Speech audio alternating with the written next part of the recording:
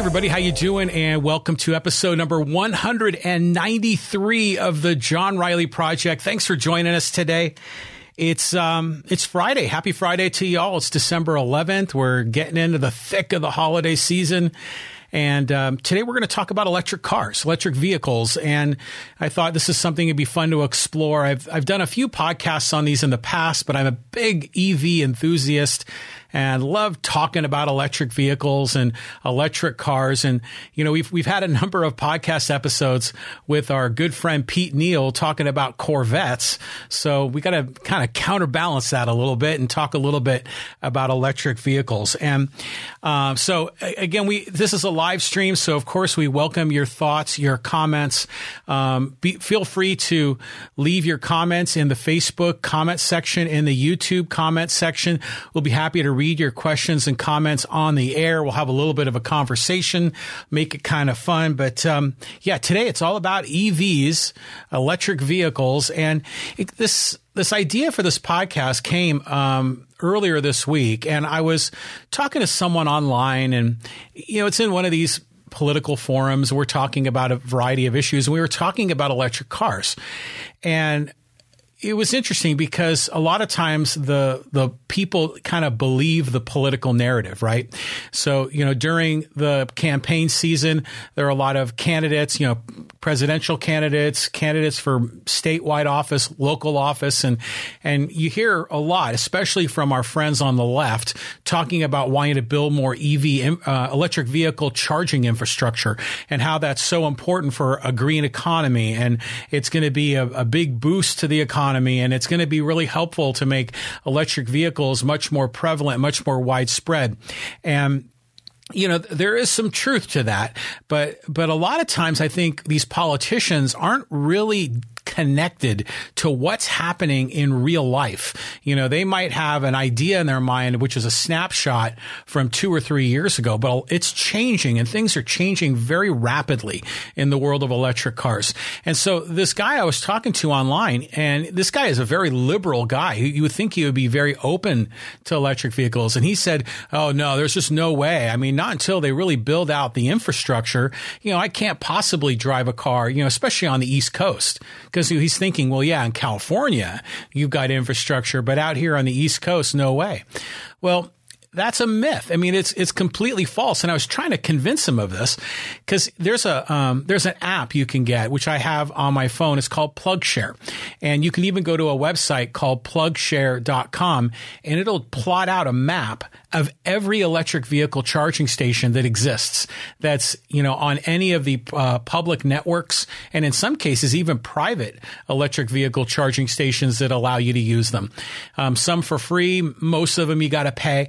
But it's interesting is even if you look in the East Coast, you'll see that not just level 2 charging stations, but the high speed level 3 charging stations, they're prevalent. I mean, they're everywhere. Now, granted, they're not as ubiquitous as a gasoline station, which there seems to be 3 or 4 of those off of every exit on the freeway. But still, you go into any major metropolitan area and there are tons of electric vehicle charging stations. And even as you get out into the suburbs and even in the rural areas, there's plenty of infrastructure that will allow you to drive very long distances in EVs. And it just really kind of, I think, we need to shatter that myth, the myth that there's not enough infrastructure. Now, of course, it would be best if there was a lot more. Of course, we would love to have EV infrastructure at every corner, like on a gas station and when you take an exit. But still, there's a tremendous amount that is available now. And you know, it's interesting is I look at the PlugShare map frequently, and every once in a while I'll go, where's an area that there's probably resistance to electric vehicles, that there's probably not as much enthusiasm. And you would think that would probably be in the southern United States, right? And I remember last year, my wife and I went on a vacation. We went to Nashville, and Memphis and New Orleans, and we rented a car. And so I kind of just tracked that map. And sure enough, there are charging stations in between Nashville and Memphis, and even between Memphis and New Orleans, that would make those drives very doable in most of the modern electric vehicles, at least the ones that have been built in the last 3 or 4 years. So it's entirely doable. And so most of the time when you hear politicians talking about we need to build out the EV infrastructure, I mean, obviously it would be great to have more of it, but it's not as if the infrastructure that exists today should be any barrier to prevent a person from owning or leasing an electric car, because you can get anywhere you need to go. And then usually the flip side of that myth is people will say, well, an electric vehicle, you can't travel very far. You can only go like 40 miles with electric. Well, that, unless you get a Tesla, you'll hear that. But again, that's a myth as well, because electric vehicles, it's amazing how much distance they have. So I've been driving electric vehicles since 2012. The car that I have right now is a Hyundai Kona that, according to its specification, gets 258 miles on a single charge. But the way that I drive, I can get as much as 300. In fact, I pulled my car out earlier today. It was fully charged in my garage, and my mileage indicator said that I had 298 miles of range on my car, even though it's only rated at 258. And that's because of my driving style. I don't typically drive aggressively, so I know how to milk it and try to get the maximum amount of energy usage out of it. But, my wife drives a Tesla Model 3, and that car gets, I think it's around 230 or 250 miles on a single charge. You can even look at other cars. Like we used to have a Chevy Bolt that gets 200 and I think 26 miles on a full charge. Even the Nissan Leaf is up to like 150 to 200 miles. So it used to be a long time ago that the charging range on EVs was very limited. When I got my first EV, it was in 2012, and I had a Ford C-Max. And this car had an electric range of 21 miles. And then after you expired that battery, then it went and behaved like a hybrid vehicle, kind of like a Toyota Prius. So it kind of had another set of batteries, and it worked in conjunction with the gas engine. So it was a very efficient car back in the day. Then I got a BMW i3, who back at that time only had 80 miles of electric range. But that was in 2015, I think, when I got the i3. And then in 2019, I got the Hyundai Kona, which has 258 miles range. And this is just going to keep improving. So the notion of you're going to run out of energy is really kind of almost a false fear, because how many miles a day do you drive? Seriously. I mean, according to the Department of Transportation, the average American only drives 40 miles a day, for their regular commute, or maybe they got to go in town, out of town. 40 miles a day. Even in California, most people don't drive that far. I mean, there are some exceptions, but it's pretty rare for a person to put 100 miles a day on a car. Well, if you're only driving 40 miles a day, 60 miles a day, 100 miles a day, well, geez, you could charge your car at night, and then, it's never a problem. And so, like, for example, at our house, we have a charging station in our house. We have a Clipper Creek charging station. It's a 50 amp station that works really well, and we use it and share it between our two cars. And we charge, obviously during the day, we're taking advantage of our solar and charging always when the sun is on. But when the sun is down, we'll still charge and pull a little bit off the grid. But it's never a problem. I mean, every time we leave our house, our cars are at or very near 100%. So there's never really any fear on day-to-day driving that you're going to run out of energy. And then, if you do happen to go on a long trip, which is not a common thing, but, I'll go on long trips maybe once or twice a month, or, depending on the situation, I can travel, and there's always charging stations everywhere I go. In fact, a lot of times you'll find them at shopping malls.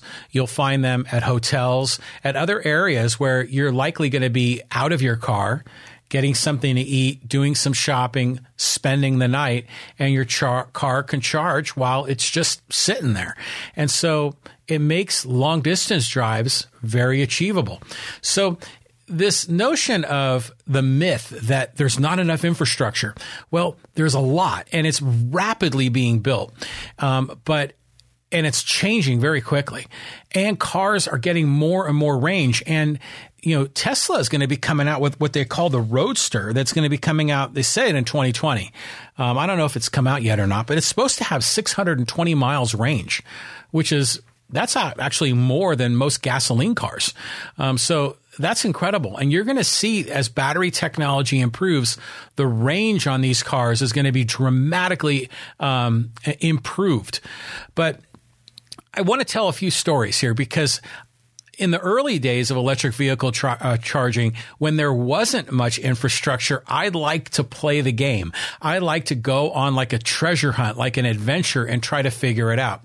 And so back in 2015, when I had my BMW i3, I needed to attend we got Mike Polite chiming in on the podcast. I'm buying a Model S. Don't tell Pete. The Model S's are sweet vehicles, Mike. Back in 2015, I wanted to go to a conference, and it was in Las Vegas. And at the time, there was limited electric vehicle charging station infrastructure, especially in the desert. And I thought to myself, do you think I can make it? Could I actually take my BMW i3 with a 80-mile range, and could I charge enough times along the way to make it? And at the time, this is again in 2015, the last charging station on the road was in Barstow, at least a high-speed charging station. And then there was nothing until you got to Primm, right there on the border. And then, of course, when you got into Las Vegas, there was charging infrastructure. But my BMW i3 also had what's called a range extender. And it had a little gas engine, and it was like a motorcycle engine that would fire up, and then it would charge the batteries. And that would give me like an additional 60 miles of range. So again, this is a long time ago. This is 5 years ago. And in the world of EV charging infrastructure, that's like, back in the dinosaur age. But I drove my i3 from Poway up to Lake Elsinore to the outlet malls. I charged there. And then I drove up to Riverside, and I charged there. And then I drove from Riverside over the Cajon Pass into Victorville and charged there. And then at that point, I was fully charged with electric, and I was able to use 100% of electric energy to get to Baker, the home of the world's largest thermometer. But back then, Baker didn't have any charging infrastructure. Now they have 3 major networks of charging. Well, actually 4. Electrify America, ChargePoint, EVgo, and Tesla all have huge charging stations in Baker. But back in 2015, there was nothing. And so then that's when I used my little range extender, which gave me another 60 miles. And I had to stop at like some little podunk gas station on the way before I dropped into Nevada. And I added a little bit more gas into my range extender. And then I was able to make it to Primm. But I brought with me like a 1-gallon gas tank, just in case, because I'd be stranded out in the desert. And then I got to Primm, and there was a ChargePoint charging station right next to Whiskey Pete's, if you've ever driven by there. And I figured, okay, I'll charge here, and then it'll be easy going into Vegas. And that charging station didn't work. And so it was broken. Even according to the PlugShare app, I looked it up, it wasn't working.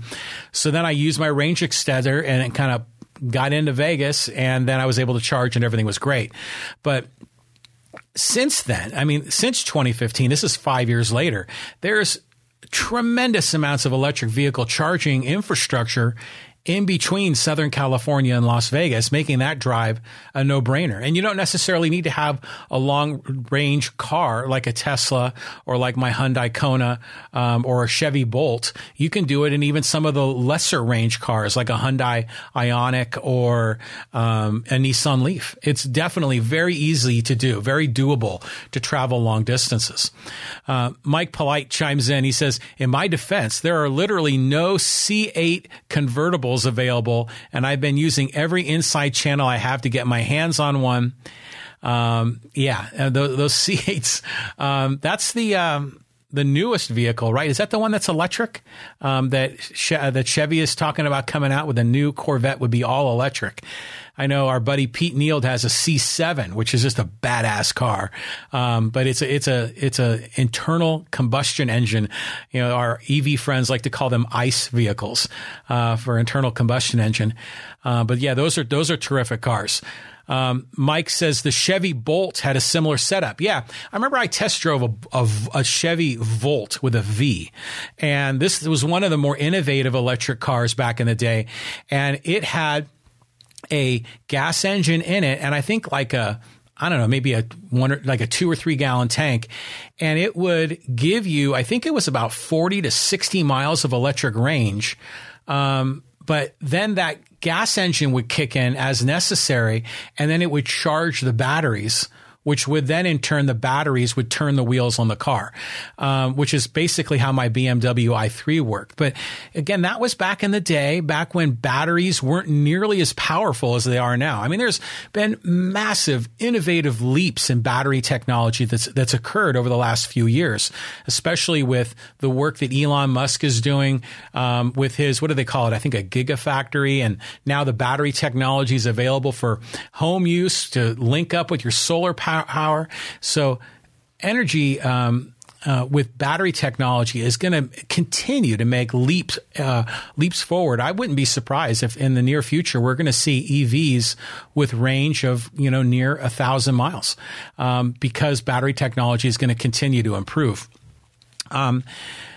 Mike says also, that's the hurdle my wife is having a hard time getting over, charging on the way to Vegas. It's doable. I mean, this is one of the myths that there's not enough charging infrastructure.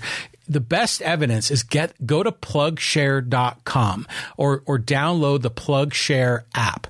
And that is essentially a database of every charging station in America, and I think even in Canada. And it'll show you on a map, and it plots the points on the map where the high-speed charging stations are, the level 3. It'll tell you where the Tesla charging stations are. It'll tell you where the level 2 stations are, which you'll probably see more often in parking garages.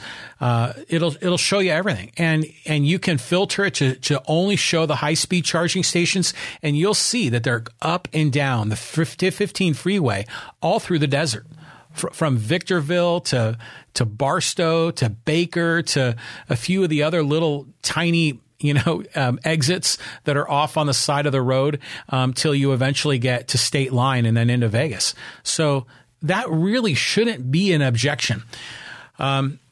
Bruce McCoy says, what is the fastest charging time now on the road?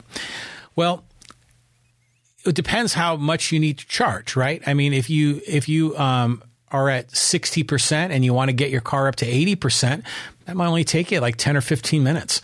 But if in an extreme case, Bruce, if you had a car like my car, if I was at dead zero and I needed to charge my car to get to 80%, it takes about an hour.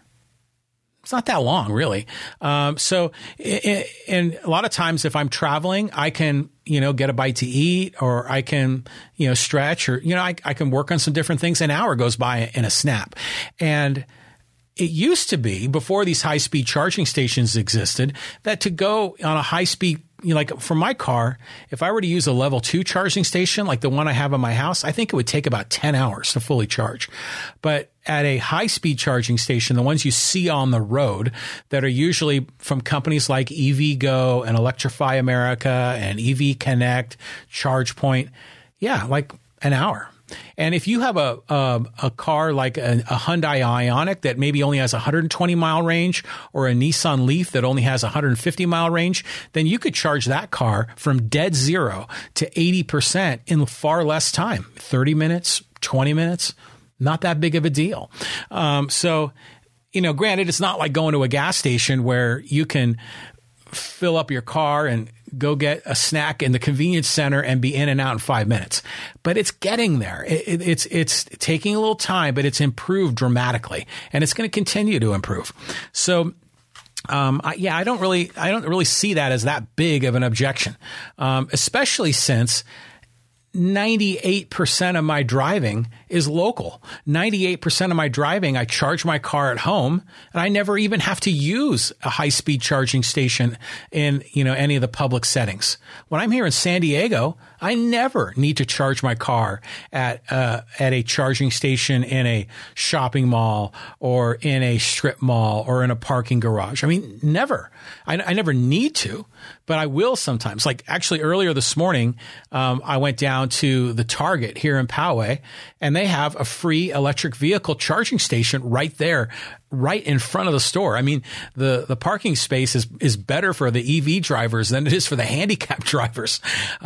So every time I go to that shopping center and it's that those parking spaces are open, I always take them because I figured, heck, if they're going to give me free juice, I'll take full advantage. And plus I get a primo parking spot that's right in the very front. But, almost never do I have a need to charge my car at a public charging station when I'm here in San Diego. Now, granted, when I had my BMW i3, this is 3 to 5 years ago, it only had an 80-mile range. So if I was on like a long drive and let's say I wanted to go out to the desert and back or, just wanted to explore around town, then I could find myself in a pickle, driving 80 miles. And that's why I had that range extender that was handy. But I remember there were a few times I had to charge my BMW i3 locally, but now I have a Hyundai Kona, 258-mile range. I actually can get about 300 the way I drive. I have no need. I mean, it's really rare to drive more than 300 miles a day, especially if you're just driving around town. So more comments here on the live stream. Mike Polite says C8 is the new Corvette, the mid-engine, but all ICE. Okay, so that'll be all gasoline. So I guess it's the one after the C8. Is that the C9? Is that what they're going to call it? Mike Polite says also she doesn't like how quiet it is. Really? You don't like how quiet an electric car is? It is kind of freaky. Like if you're in a parking lot and an electric vehicle is driving near you and you don't hear them, like my car makes, when I'm going less than I think 15 miles an hour, it makes a kind of a weird sound like the Star Trek Enterprise is approaching. It's a very faint electronica sound. And I think most EVs do something like that. But I'll tell you what, when you're driving, I mean, sure, there's the thrill of the rumble of the engine and everything when you're in a gas car, but for me, that thrill wears off pretty quickly. When I'm driving, I'm listening to a podcast. I'm listening to a Padre game.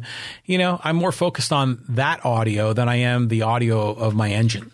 But, I get it. I mean, if you're raised in the days of hot rods, I mean, you get a thrill out of the sound of your engine. Different strokes for different folks. Mike Polite says 80 to 100% is what takes the big chunk of time. Yeah. The way that EV charging stations work, the high speed ones, once you get to 80%, they begin to decrease the energy flow. And I think it's a way to, for safety because the battery kind of heats up. And so it'll slow down when you go 80 to 85%, and then 85 to 90, it slows down more, et cetera. So usually when you're on a long drive, you're only going to want to charge to 80% and then be on your way, because beyond that, it's diminishing returns. Now, when I charge from home in my garage with my Clipper Creek level 2 charging station, well, I can get that to 100%, no problem. That's easy. But again, I think that's going to change too. I think as battery technology improves, the charging stations themselves, they'll deliver the juice. I mean, they're happy to deliver it. It's the way the cars are built and whether they can accept it and whether they can accept it safely. And I think they're erring on the side of safety. So again, when you're on the road and there's plenty of charging stations along the way, 80%, it's fine. I mean, it's close enough. But as I got into this, remember I told you this whole thing was kind of sparked by a conversation I had online with a guy who was on the East Coast and said there's not enough electric vehicle charging infrastructure. And I was telling him, like, look, man, that's not true. And I was explaining to him and I was showing him the facts. But then, of course, when you're in a debate, sometimes they'll move the goalposts, and there was a different objection and say, well, what I really need is a truck, because sometimes I got to haul stuff and, I'm doing that. And like, okay, if you need a truck, EVs aren't all the way there yet. I know Tesla's coming out with a truck. I know a lot of the American manufacturers are coming out with, I think they already have hybrids. But eventually I think we're going to see the larger cars are going to have batteries. That's not in that far in the future. But I used to be a truck guy. I had an old 68 Chevy pickup back in the 80s when I was in college. I had a Dodge Dakota in the 90s. I had a Chevy Silverado in the 2000s. I used to be a truck guy. But I just realized that I was a truck guy more or be based on the whole personal brand, the kind of the how I wanted to be thought of. And I realized it was pointless to drive a truck for me because I rarely needed a truck. I mean, granted, when I needed it came in handy. But I also didn't feel it was important to continue having a truck when back then gas prices were going through the roof. And then I switched to little cars and then very quickly to electric cars and have never looked back. And I'm really happy I have. But anyways, there's a lot of other myths, that circulate out there. And I want to go through a few more of these. I mean, because it's more than just the infrastructure and the range of the cars. You hear people say, yeah, those electric vehicles, those things are slow. They're like golf carts. They can only go like 40 miles an hour.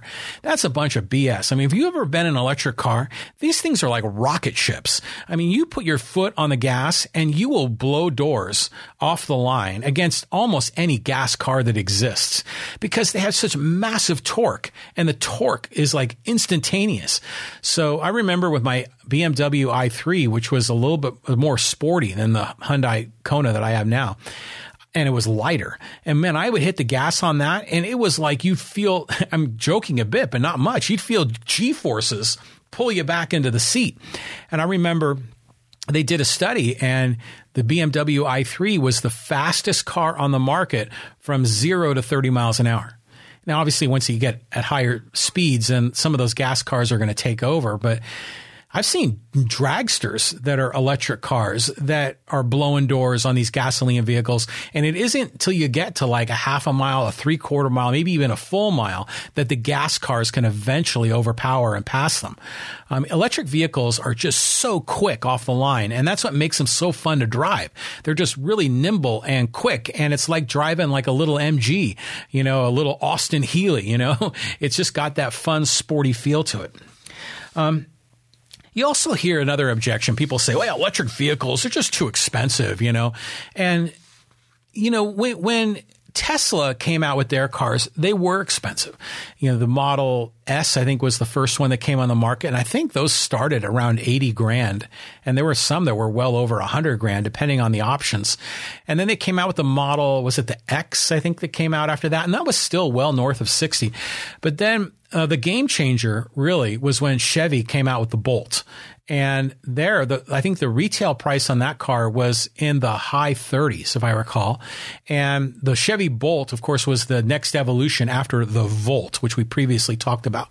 The Bolt was 100% electric, no gas engine anywhere, got about 226 miles of range. We used to have one, a great car. And that was 38,000 MSRP.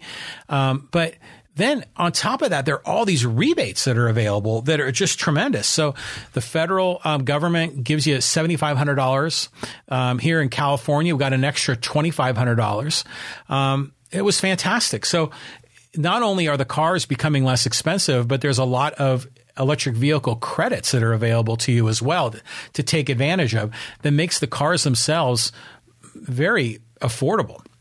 Now, are they going to be as affordable as like the lowest end, cheapest gas car? No, but a lot of EVs, really good EVs are available used, especially as they come off of leases.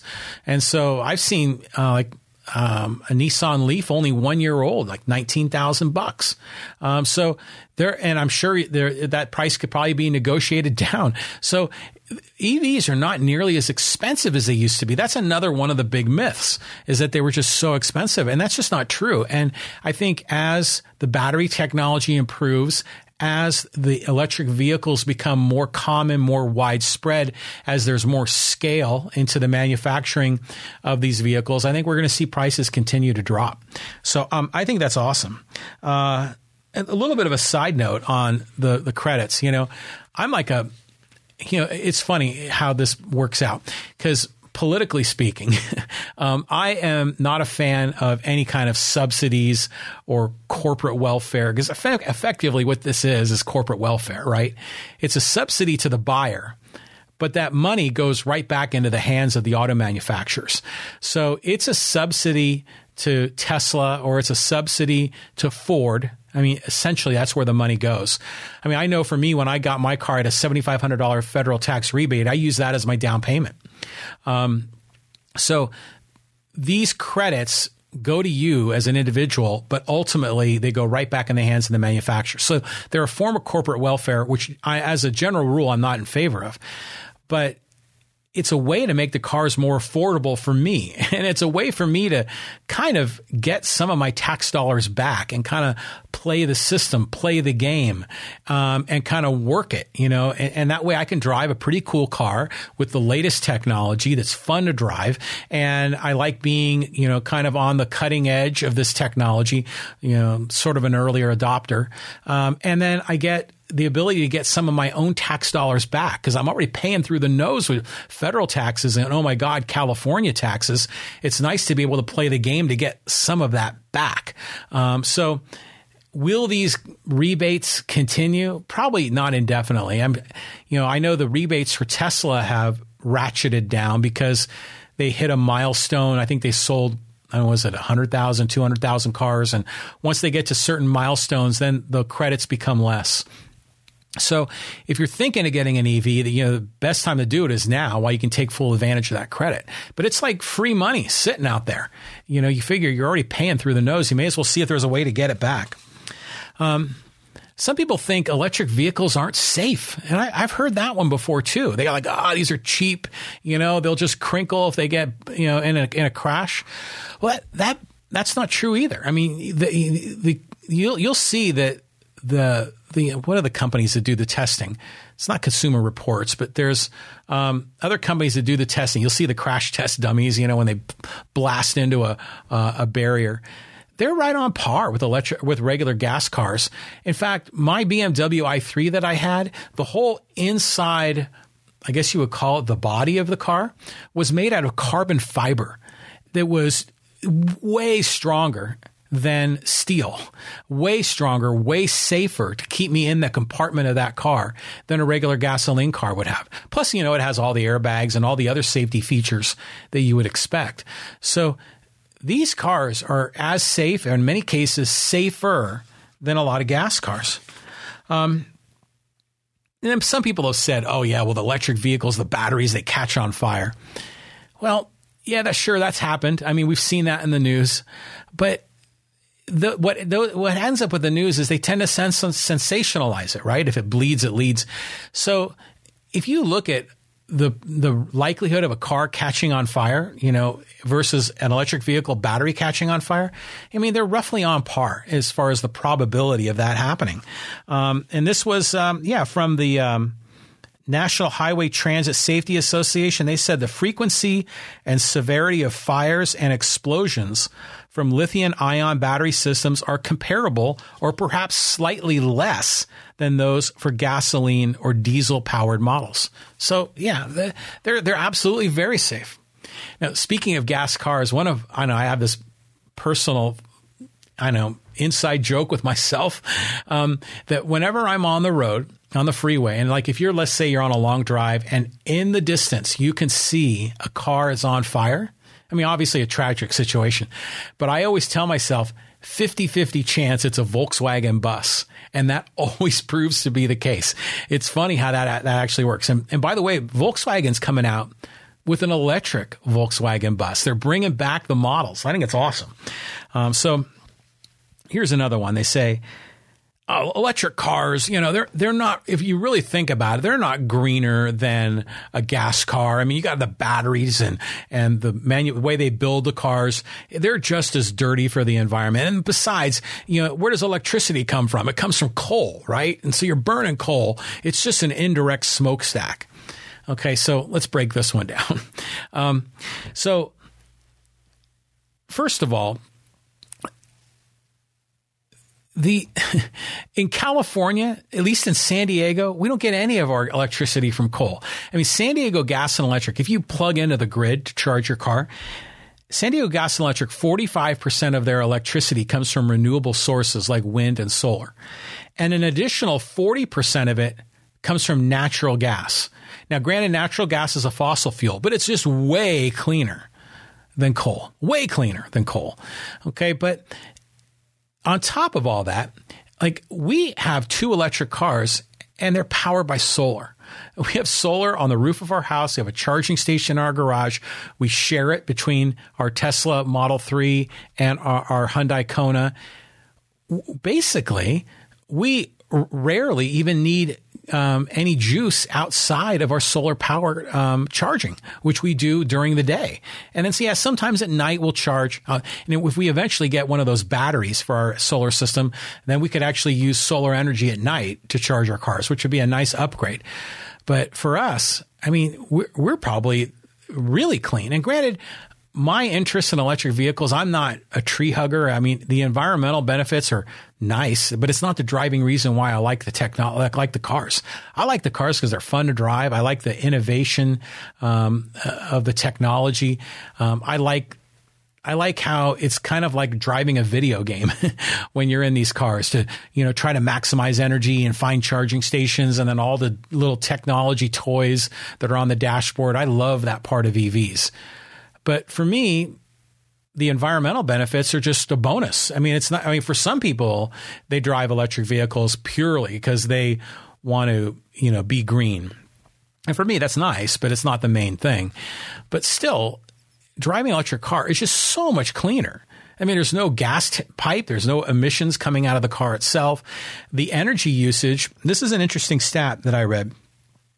Electric motors convert 75% of the chemical energy from batteries to power the wheels. By comparison, internal combustion engines, ICE vehicles, only convert 20% of the energy stored in gasoline. So right there, they're more efficient with the energy itself. And then when they're on the road, they, they're not emitting any carbon emissions. So electric vehicles are not, pure. They're not, utopia, but they're dramatically cleaner than gas cars. And what about the batteries? Well, the batteries, that's an issue, right? Because these lithium batteries but what turns out is a lot of these car batteries can be recycled and they're used, where was I reading this? It was interesting, is that they're using those for, to power houses and other technology to capture energy from solar and wind.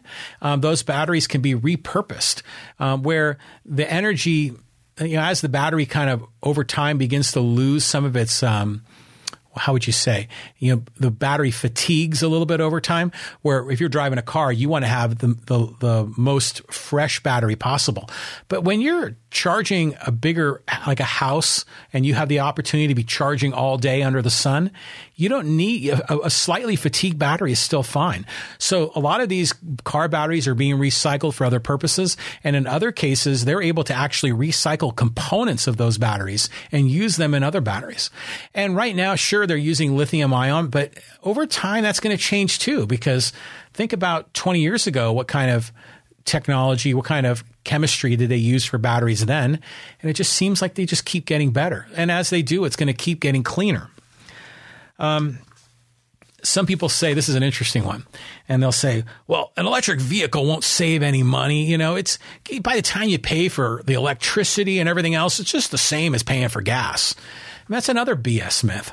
So this is a really interesting case because I did the math. And let's say, for example, you drive 15,000 miles a year, which is about what I drive. And let's just say that you have a gasoline engine that gets 25 miles a gallon, which is pretty common for a lot of cars. It's right there in the mid-20s. Well, that means you would use 600 gallons of gasoline a year. And if you assume that gas here in California, here where I live, is about $3 a gallon. I mean, little bit more, a little bit less. It varies. It's been as high as $4 or $5 a gallon. But right now, let's just to make the math easy, assume $3 a gallon, 600 gallons a year. That's $1,800 a year that you're paying just in fuel to drive 15,000 miles a year. Well, the Environmental Protection Agency said that a Hyundai Ioniq electric car will cost an owner $500 a year to traverse those same 15,000 miles. So the Ioniq is a car from Hyundai that I think gets, is it around 115, 120 mile range on a fully charged? But still, that car, 15,000 miles, costs $500. A gas car that gets 25 miles a gallon at $3 a gallon, that's going to cost $1,800.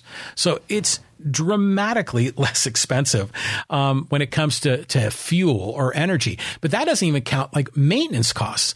I mean, it's unbelievable how inexpensive it is to maintain an electric vehicle because you don't need oil changes. You know, the transmission never blows out. You don't have radiator failures. You don't have to do tune-ups because there's no engine. So like when I have to have my car maintained, what do? They rotate the tires or rotate the wheels, and maybe they'll fill up the windshield wiper fluid. And that's kind of it. You know, every once in a while, there'll be a software upgrade that I'll have to go in and they'll upgrade the system. And usually they'll either correct an error or they'll find ways to make the car better and more efficient. Remember BMW had done that with a software upgrade and got more miles, more range. And then, of course, you still have to like replace tires and change the brake pads, just like you do with a gas car. But there's no engine. So it's insane how much less expensive the routine maintenance is on an electric car. I mean, it's just not even close. What else? I mean, people have said the power grid isn't big enough to handle hundreds of thousands of cars. And I think that's more BS as well because they're constantly, there's a constant demand for more energy, and innovative people are coming up with new ways to create energy. So I don't see that as a problem either. I think if we think in a fixed mindset that nothing changes, then yeah, at some point we have a finite amount of energy and we'll hit a max. But as all these alternative forms of energy come forward, like solar, like wind, as hydropower gets better, and there's still, there's still oil that's being mined that can be used to create electricity as well. And America is creating more, with shale oil, more oil than it's ever has. In fact, I think it's a net exporter. I don't think that the power grid's ever going to run out. Now, granted, the power grid needs some upgrades. Here in California, there are issues, but generally, I think they shut down the power grid because, for fire danger. But still, again, so many myths with electric cars. So the big one is the range and the infrastructure, because people have this fear, they call it range anxiety, that you can't drive a long distance because you're going to run out in the middle of the road. And what are you going to do? You can't get a gas tank and walk down the street and fill up your car. It's not a big deal. I mean, when you're driving around town and you have a car like a Nissan Leaf that gets 150 to 200 miles on a full charge, it's not a problem at all. I mean, how far is your commute? It's not far. So there are just so many myths with electric vehicles, but there's also a lot of really awesome advantages to having an electric car that go beyond the things that we've already discussed. And I want to put them out there. So some of them we've already talked about. You don't need to buy gas. You get $7,500 federal tax credit from the federal government. You get $2,500 back from the state of California. And I think in other states, I think Colorado gives like $5,000. I mean, it varies by state. So there's money available there. Here's a big one. We our electric cars, we have a sticker that we get from the Department of Motor Vehicles, and it costs us, I don't know, $20-$30 for this. And it allows us to drive in the HOV lane for free. So here in I don't know our listeners and our viewers where they're from, but here in San Diego County, I live off of the 15 freeway. I live in the city of Poway, and right along the 15 freeway, there is what we call high occupancy vehicle lane. So if you're in a carpool, you kind of have this lane that you can drive in that you can beat the traffic, and it flows way faster, especially during rush hour. Well, if you want to drive in that lane by yourself, you have to pay a fee, and it could be as much as like $16 a day round trip to go from where I live here in Poway to the end of that line, which is, just south of Miramar Air Station. So if you were driving to Mission Valley or downtown San Diego, you could potentially spend like $16 a day. But for electric vehicle drivers, we can drive in it for free. I mean, we had to pay the upfront fee with the DMV that I think was really cheap, like $20 or something, if I recall. And then we can drive in that for free, and it saves tons of time. And so my wife works down in Mission Valley, and so that makes a huge difference for her on her drives because she can be in that carpool lane, that HOV lane, and she just cruises through. A friend of mine, he lives up in the East Bay in San Francisco Bay Area, and his wife bought, this was back like five years ago or so, back when I had my BMW i3, his wife got an i3 specifically to get the sticker to drive in the HOV lanes because the traffic was so terrible for the regular gas cars on their commutes. So, I mean, that's just another huge thing. Now, the other part of it that's awesome if you want to get an electric car is that, like with San Diego Gas and Electric, if you tell them that you have electric vehicles, they will give you a rebate on your electricity rates. So, it's only a rebate that applies to certain hours, like because if you're going to be charging your car at night. We got so much in rebates from San Diego Gas and Electric. And because we have solar, we use very little electric. We had this big credit and it took us, it wasn't until like one of the summers where we just blasted the air conditioning and didn't really care, because we had solar during the day. And even at night, we had such a massive, I think it was like over $1,000 credit with SDG&E that we had built up over the years because of our electric vehicles. And that was awesome. But even if you don't have an electric, if you don't have solar and you're still getting your electricity off the grid and you charge at night, like most EV drivers do, you get a cheaper rate for electricity because you have an electric car. And so that's a huge deal because electric rates here in San Diego County are really expensive. Then the other benefit is that there's so many businesses that are out there that bend over backwards that want to give you free charging. So you'll see charging stations like the one I talked about, the Target here in Poway. There are 2 charging stations there, 2 parking spaces, and you can charge for free. And obviously they want you to go in and shop, which I'm going to do anyways. I remember not too long ago, we drove up to Stone Brewery up in Escondido, and they had a free charging station right out there in front.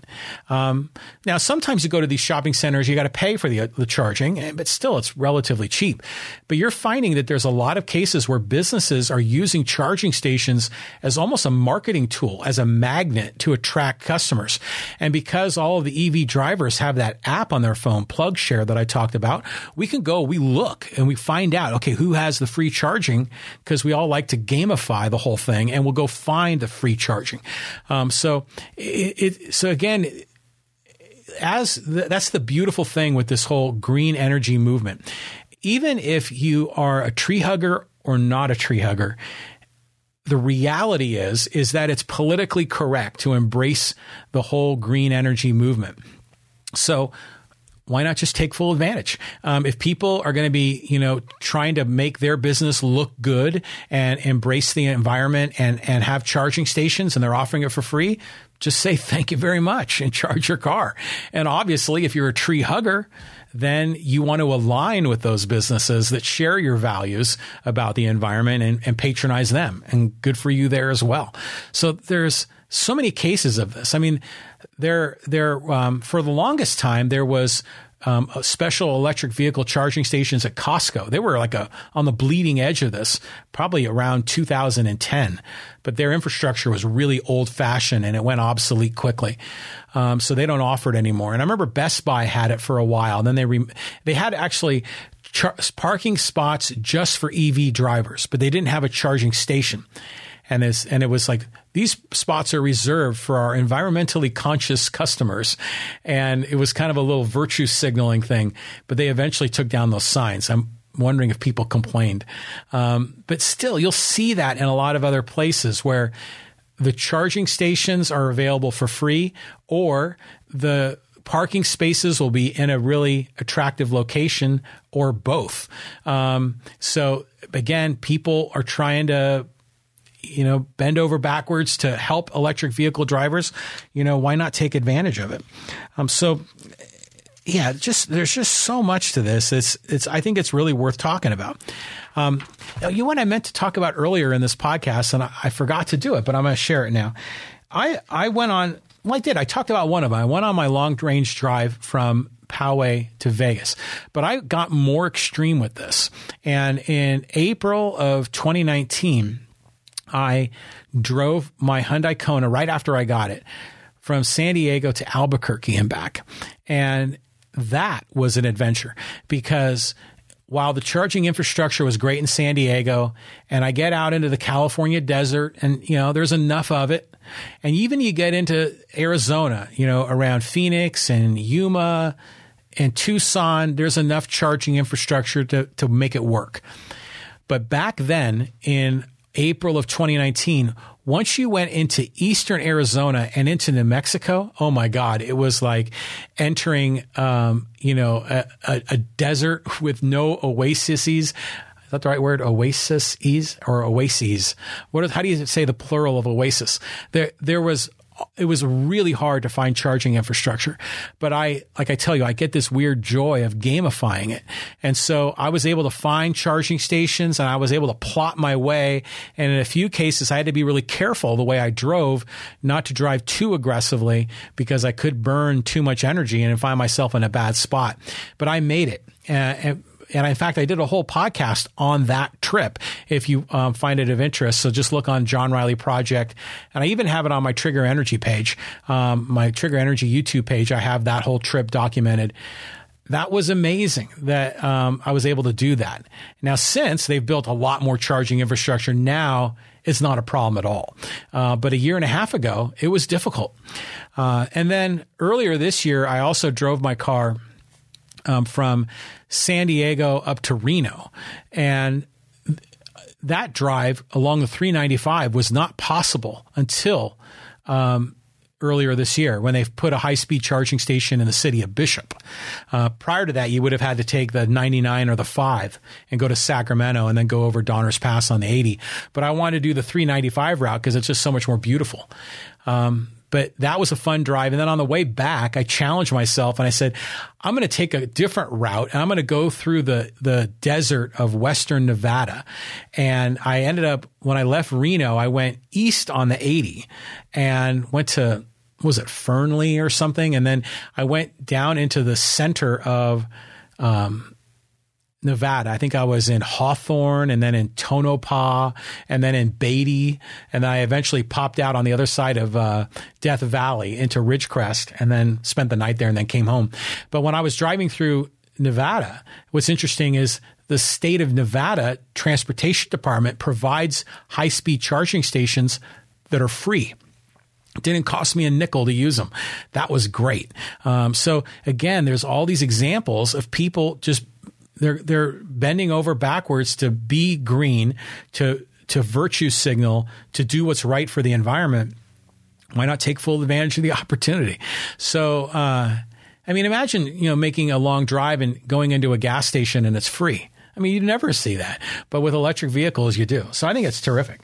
So there are so many amazing benefits to electric vehicles. There are so many myths to electric vehicles that a lot of people don't understand. And I think a lot of it's because the technology is changing so fast, so quickly that sometimes people have a notion in their mind from 2013, what the electric vehicle situation was like.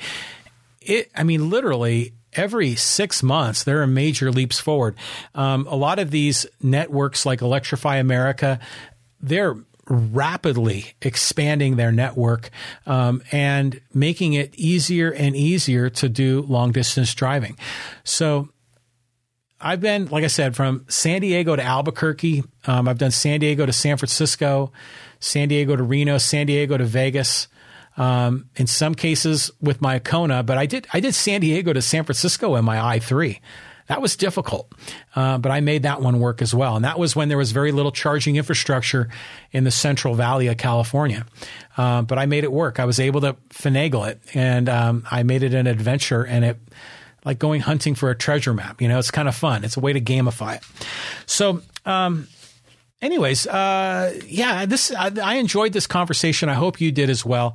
You know, I'm also live streaming this. I normally live stream it on my John Riley Project Facebook page and my John Riley Project YouTube page, but I decided to also live stream this on my Trigger Energy Facebook page. And I've mentioned Trigger Energy on some of my previous podcasts, but it's a little entrepreneurial thing I started up and to sell EV charging stations. And I've sold a few. It's an interesting business. There's a lot that I didn't know, and I'm learning about it. But I've actually have built this little environment for EV drivers where I have reviews of all these EV charging stations that I visit along the way. I have a YouTube channel with reviews of all of those charging station experiences. And I've also created some of my own apparel that I sell on Trigger Energy. And you know, right now I don't have any charging station products on my page because some of the ones I was representing, I'm changing some of the companies that I'm representing. But it's a sort of like a little entrepreneurial thing that I do on the side that I hope can turn into something. But I've learned a ton by being in this industry and trying to ramp up my knowledge. I know with commercial EV charging stations, you're dealing with much more significant electrical infrastructure requirements that make that business pretty interesting. It really caters more to those high-end electrical engineers, electrical contractors. But it's fun. So if you want to check out Trigger Energy, triggerenergy.com, or I've got a Facebook and a YouTube and a Twitter. But the main thing is if you're into this, I've got a ton of reviews of EV charging stations that I've visited in California, Nevada, Arizona, and New Mexico that are all on my YouTube page. And I think I have some of those videos also on my website, triggerenergy.com. So, what else? I guess, hey, we're doing the podcast. I'm doing it every Monday, Wednesday, and Friday at 2, and I kind of fell off the wagon right before Thanksgiving, take a break, and then I got back on the wagon on Monday, and I got an episode out. I was really proud of it, kind of got a big update on news stories, and then I was going to do one on Wednesday, and I just wasn't feeling well. I was just achy and tired and couldn't focus. And I don't know if it was like a bug going around or I don't know what it is. I've been quarantined. I live at home, work at home. I don't get out much at all, but wasn't feeling good on Wednesday. So today I'm feeling way better. I'm feeling normal again. And we'll be back on this. We're going to continue to do Monday, Wednesday, Friday. I might change the time. Right now I'm at 2:00 Pacific time. But I may change it more to the evenings. I'm interested in some feedback from you in the audience. If you have something to share, if you know a time that's better for you, let me know, and I'll try to incorporate that. Okay, so I have a quote. I always like to leave these solo podcasts with a quote, and where is it? And who I got to quote? Of course, got to quote Elon Musk. And I'm not sure when he said this, but this is a great quote, kind of indicative of how the industry is going. Elon Musk said, "I really do encourage other manufacturers to bring electric cars to market. It's a good thing, and they need to bring it to market and keep iterating and improving and making better and better electric cars. And that's what's going to result in humanity achieving a sustainable transport future. I wish it was growing faster than it is." Now, my guess is this quote is a few years old because other automobile manufacturers are making great strides. I know Volkswagen is about to come out with a ton of different models, including an electric VW bus, which is cool. I know Ford and Chevrolet have made major investments. The next Corvette's going to be electric. I think a lot of this is going to change in the next 3 to 5 years. I think we're going to see a radical change where there's going to be much more production of electric vehicles. We're going to see more of our traditional manufacturers really changing the product line that they offer. I think hopefully we're going to see more, innovators, more new manufacturers. I know there's companies like Fisker that all they do are EVs, like Tesla. Hopefully we'll see more of them. And then, of course, the charging infrastructure is going to keep being built. And I know that here in California, Governor Newsom signed a bill that would ban the sale of brand new gasoline-powered cars by the year 2035. And I remember when that was put in as a law, everyone, like not everyone, but a lot of our gas driving friends were freaking out because they're like, no way, they can't do that. That's not possible. Well, I would suggest that a lot of them probably are believing the myths of electric vehicles, probably think of what electric vehicles and the infrastructure and the technology like it was 7 or 8 years ago. It's changed massively, and it's going to be massively different and better in the next 3 to 5 years. I predict when we get to 2035, it's almost going to be like a non-issue. I think the only people that are going to really object are those kind of hardcore auto enthusiasts that have a love affair with those kinds of engines and that type of gasoline technology. But I think that group of people is going to become smaller and smaller over time because people are going to realize these electric cars are faster, funner, more efficient, cheaper, safer, and better. And then imagine what's going to happen when these cars become autonomous and can drive on their own. And then suddenly we may not even need to own a car. We can just summon a car like a taxi, and it'll take us wherever we want to go. And then imagine these electric vehicles that are autonomous and they can drive, and communicate with each other, so they can drive as a swarm of like 10 or 20 cars in a tight pack. You're going to see more efficiency, more safety on the freeways, and people are going to be able to get to where they need to go less expensively. And then imagine how that's going to change the housing market. We're not going to need as much space for parking. People aren't going to need garages. I mean, we could see huge changes coming forward that not only going to change the way our transportation, our transportation situation is handled, but we're going to see a way our workspace and our home space going to have radical changes as well. And I think all for the good. So this is episode number 193 of the John Riley Project. It's all about busting electric vehicle myths. I hope you enjoyed this. Have a great weekend, and we'll be in touch real soon. Take care, friends. Bye-bye.